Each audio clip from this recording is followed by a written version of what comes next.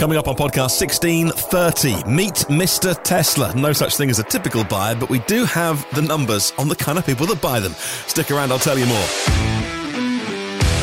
Also on the show today, cutting-edge Merc tech coming to the next C-Class, Kia Fix, cold weather, EV6 temperaments, and the updated Porsche Taycan gets even hotter. Those stories and much more coming up on the podcast today. Good morning, good afternoon, good evening, wherever you're listening around the world. Welcome to the show, EV News Daily, your trusted source of EV information. For Friday, 21st of October, my name is Martin Lee, and I go through every EV story, thousands a day sometime, so that you don't have to. In 20 minutes, get up to speed. This podcast this month is sponsored by AndCharge. Grab the app if you are in the UK because they've just launched here and they're launching with a high-level reward on Ionity. So, answer 5 quick questions about the charge location that you turn up to and get paid 10 kilometres per station. 60 Ks can then be redeemed for actual money off Amazon vouchers, like £5 in credits. Not only do you earn credits for taking part in the app, but any challenge you solve, it's all about keeping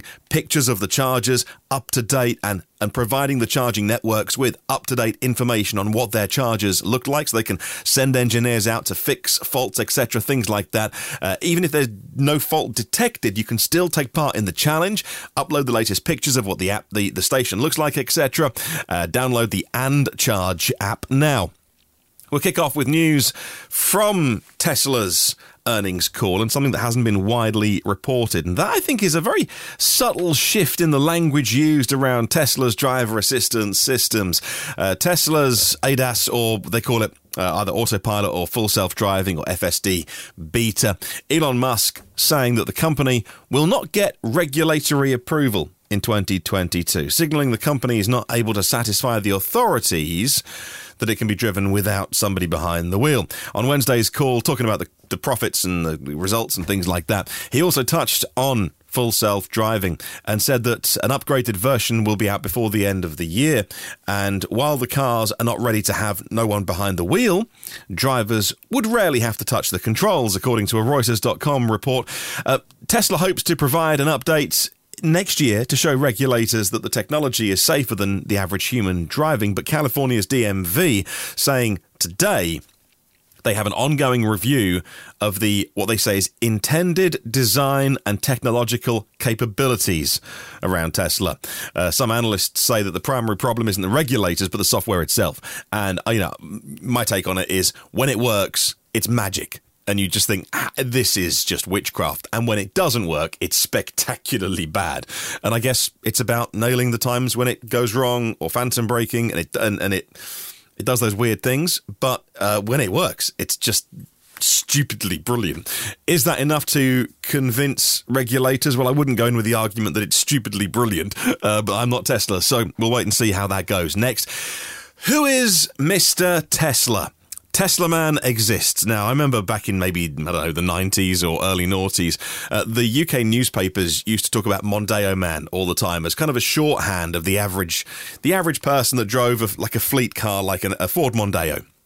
And, when prices would go up and it would hit, like £50 to put a whole tank of fuel in or something, they'd say, oh, bad news for Mondeo Man. Well, Mr. Tesla is the modern day equivalent, and he does exist. Now, obviously, I'm not saying that lots of different types of people buy Teslas, but if you were to try and draw some, or paint with broad brushstrokes, rather, Tesla drivers and Tesla buyers are in the majority male, and the most common jobs they do are in engineering and management of operations. A new study found that most Tesla drivers are younger than 34 years old in areas with a median household income of $85,000 on average.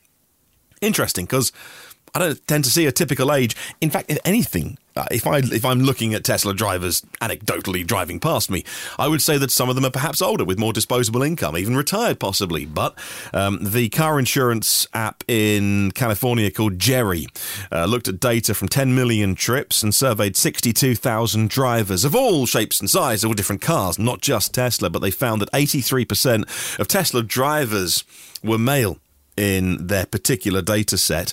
For comparison, men were 49% of all vehicles driven, and that's about reflective of the licenses given out in the US. A third of Tesla drivers lived in zip codes where the median household was $100,000 or more.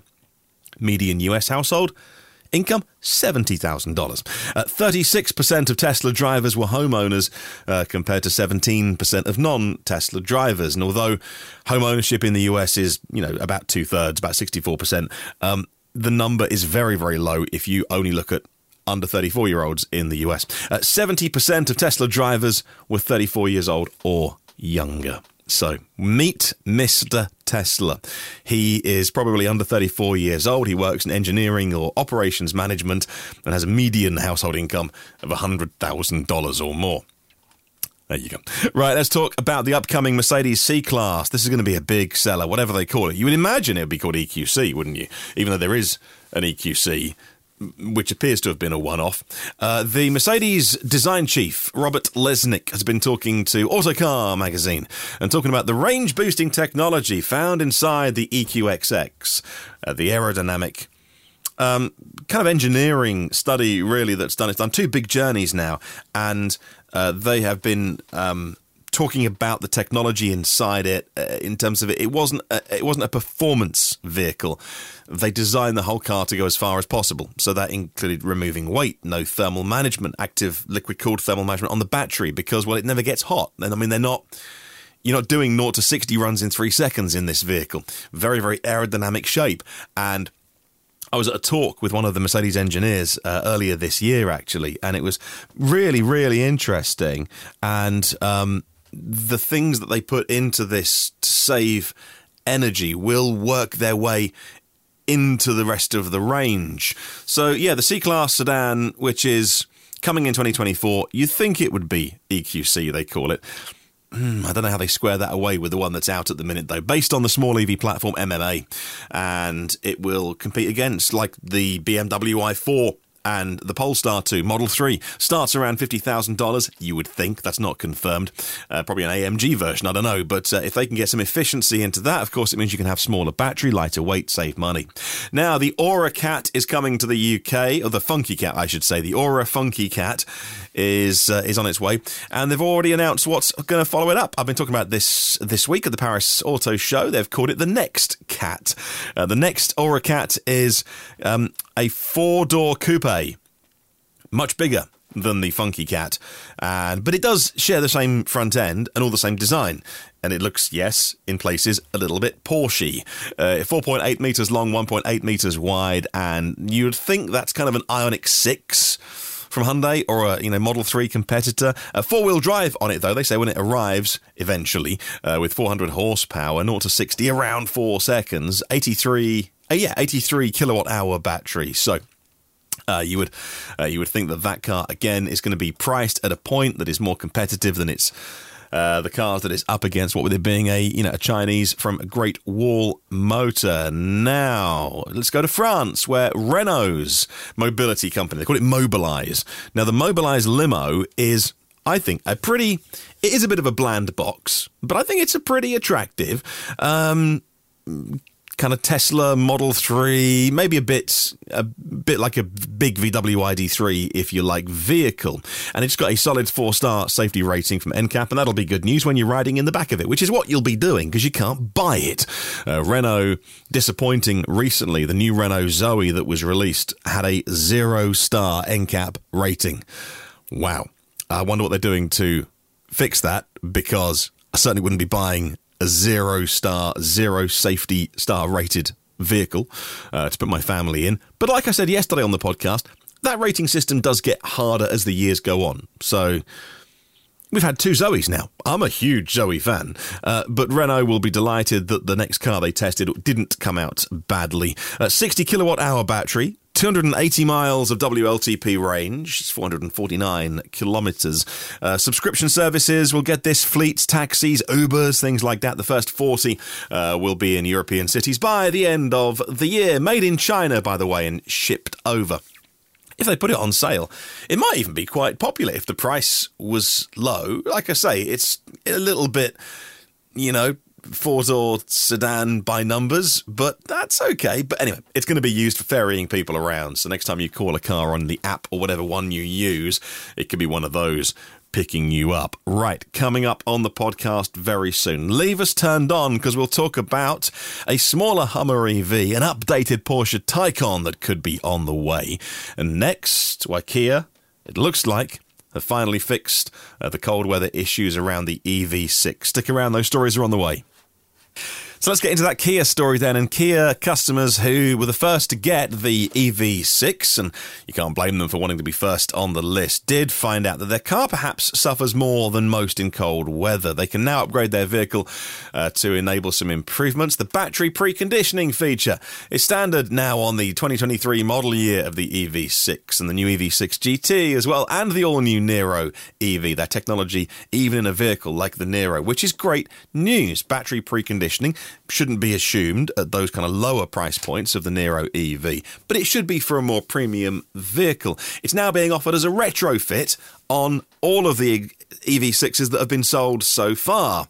Now, under optimal conditions, and I know my buddy Richard from RSEV, when he bought his, it was either an Ioniq 5 or EV6, and he drove it back down here, down south, he literally did do the 80% in 18 minutes, or maybe it was 20 minutes when he stopped at the Ionity station. And so, yeah, you can get to 80% in 18 minutes. That's the optimal 800-volt ultra-fast charging technology, but that is at 21 degrees Celsius. When it goes down to 5 degrees or colder outside, it can take up to 35 minutes to get to 80% because the battery doesn't like being cold. Now, the retrofit feature will ensure that your battery can be optimally preconditioned. The upgrade process is all about the sat-nav system, necessary because the conditioning feature automatically preheats the battery when you set a DC fast charging station as the destination. If it's below 21 degrees and you've got 24% or more battery state of charge, it will indeed ensure that your battery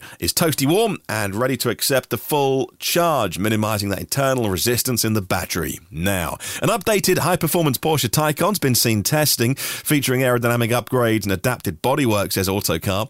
The prototype was spotted testing on track in Germany with a much lower profile than I recognise on the Taycan and a bigger rear spoiler. Front splitter as well and new side sills, driven by Lars Kern. That's a Porsche factory driver. Had a roll cage, if you look at the pictures, and a racing seat.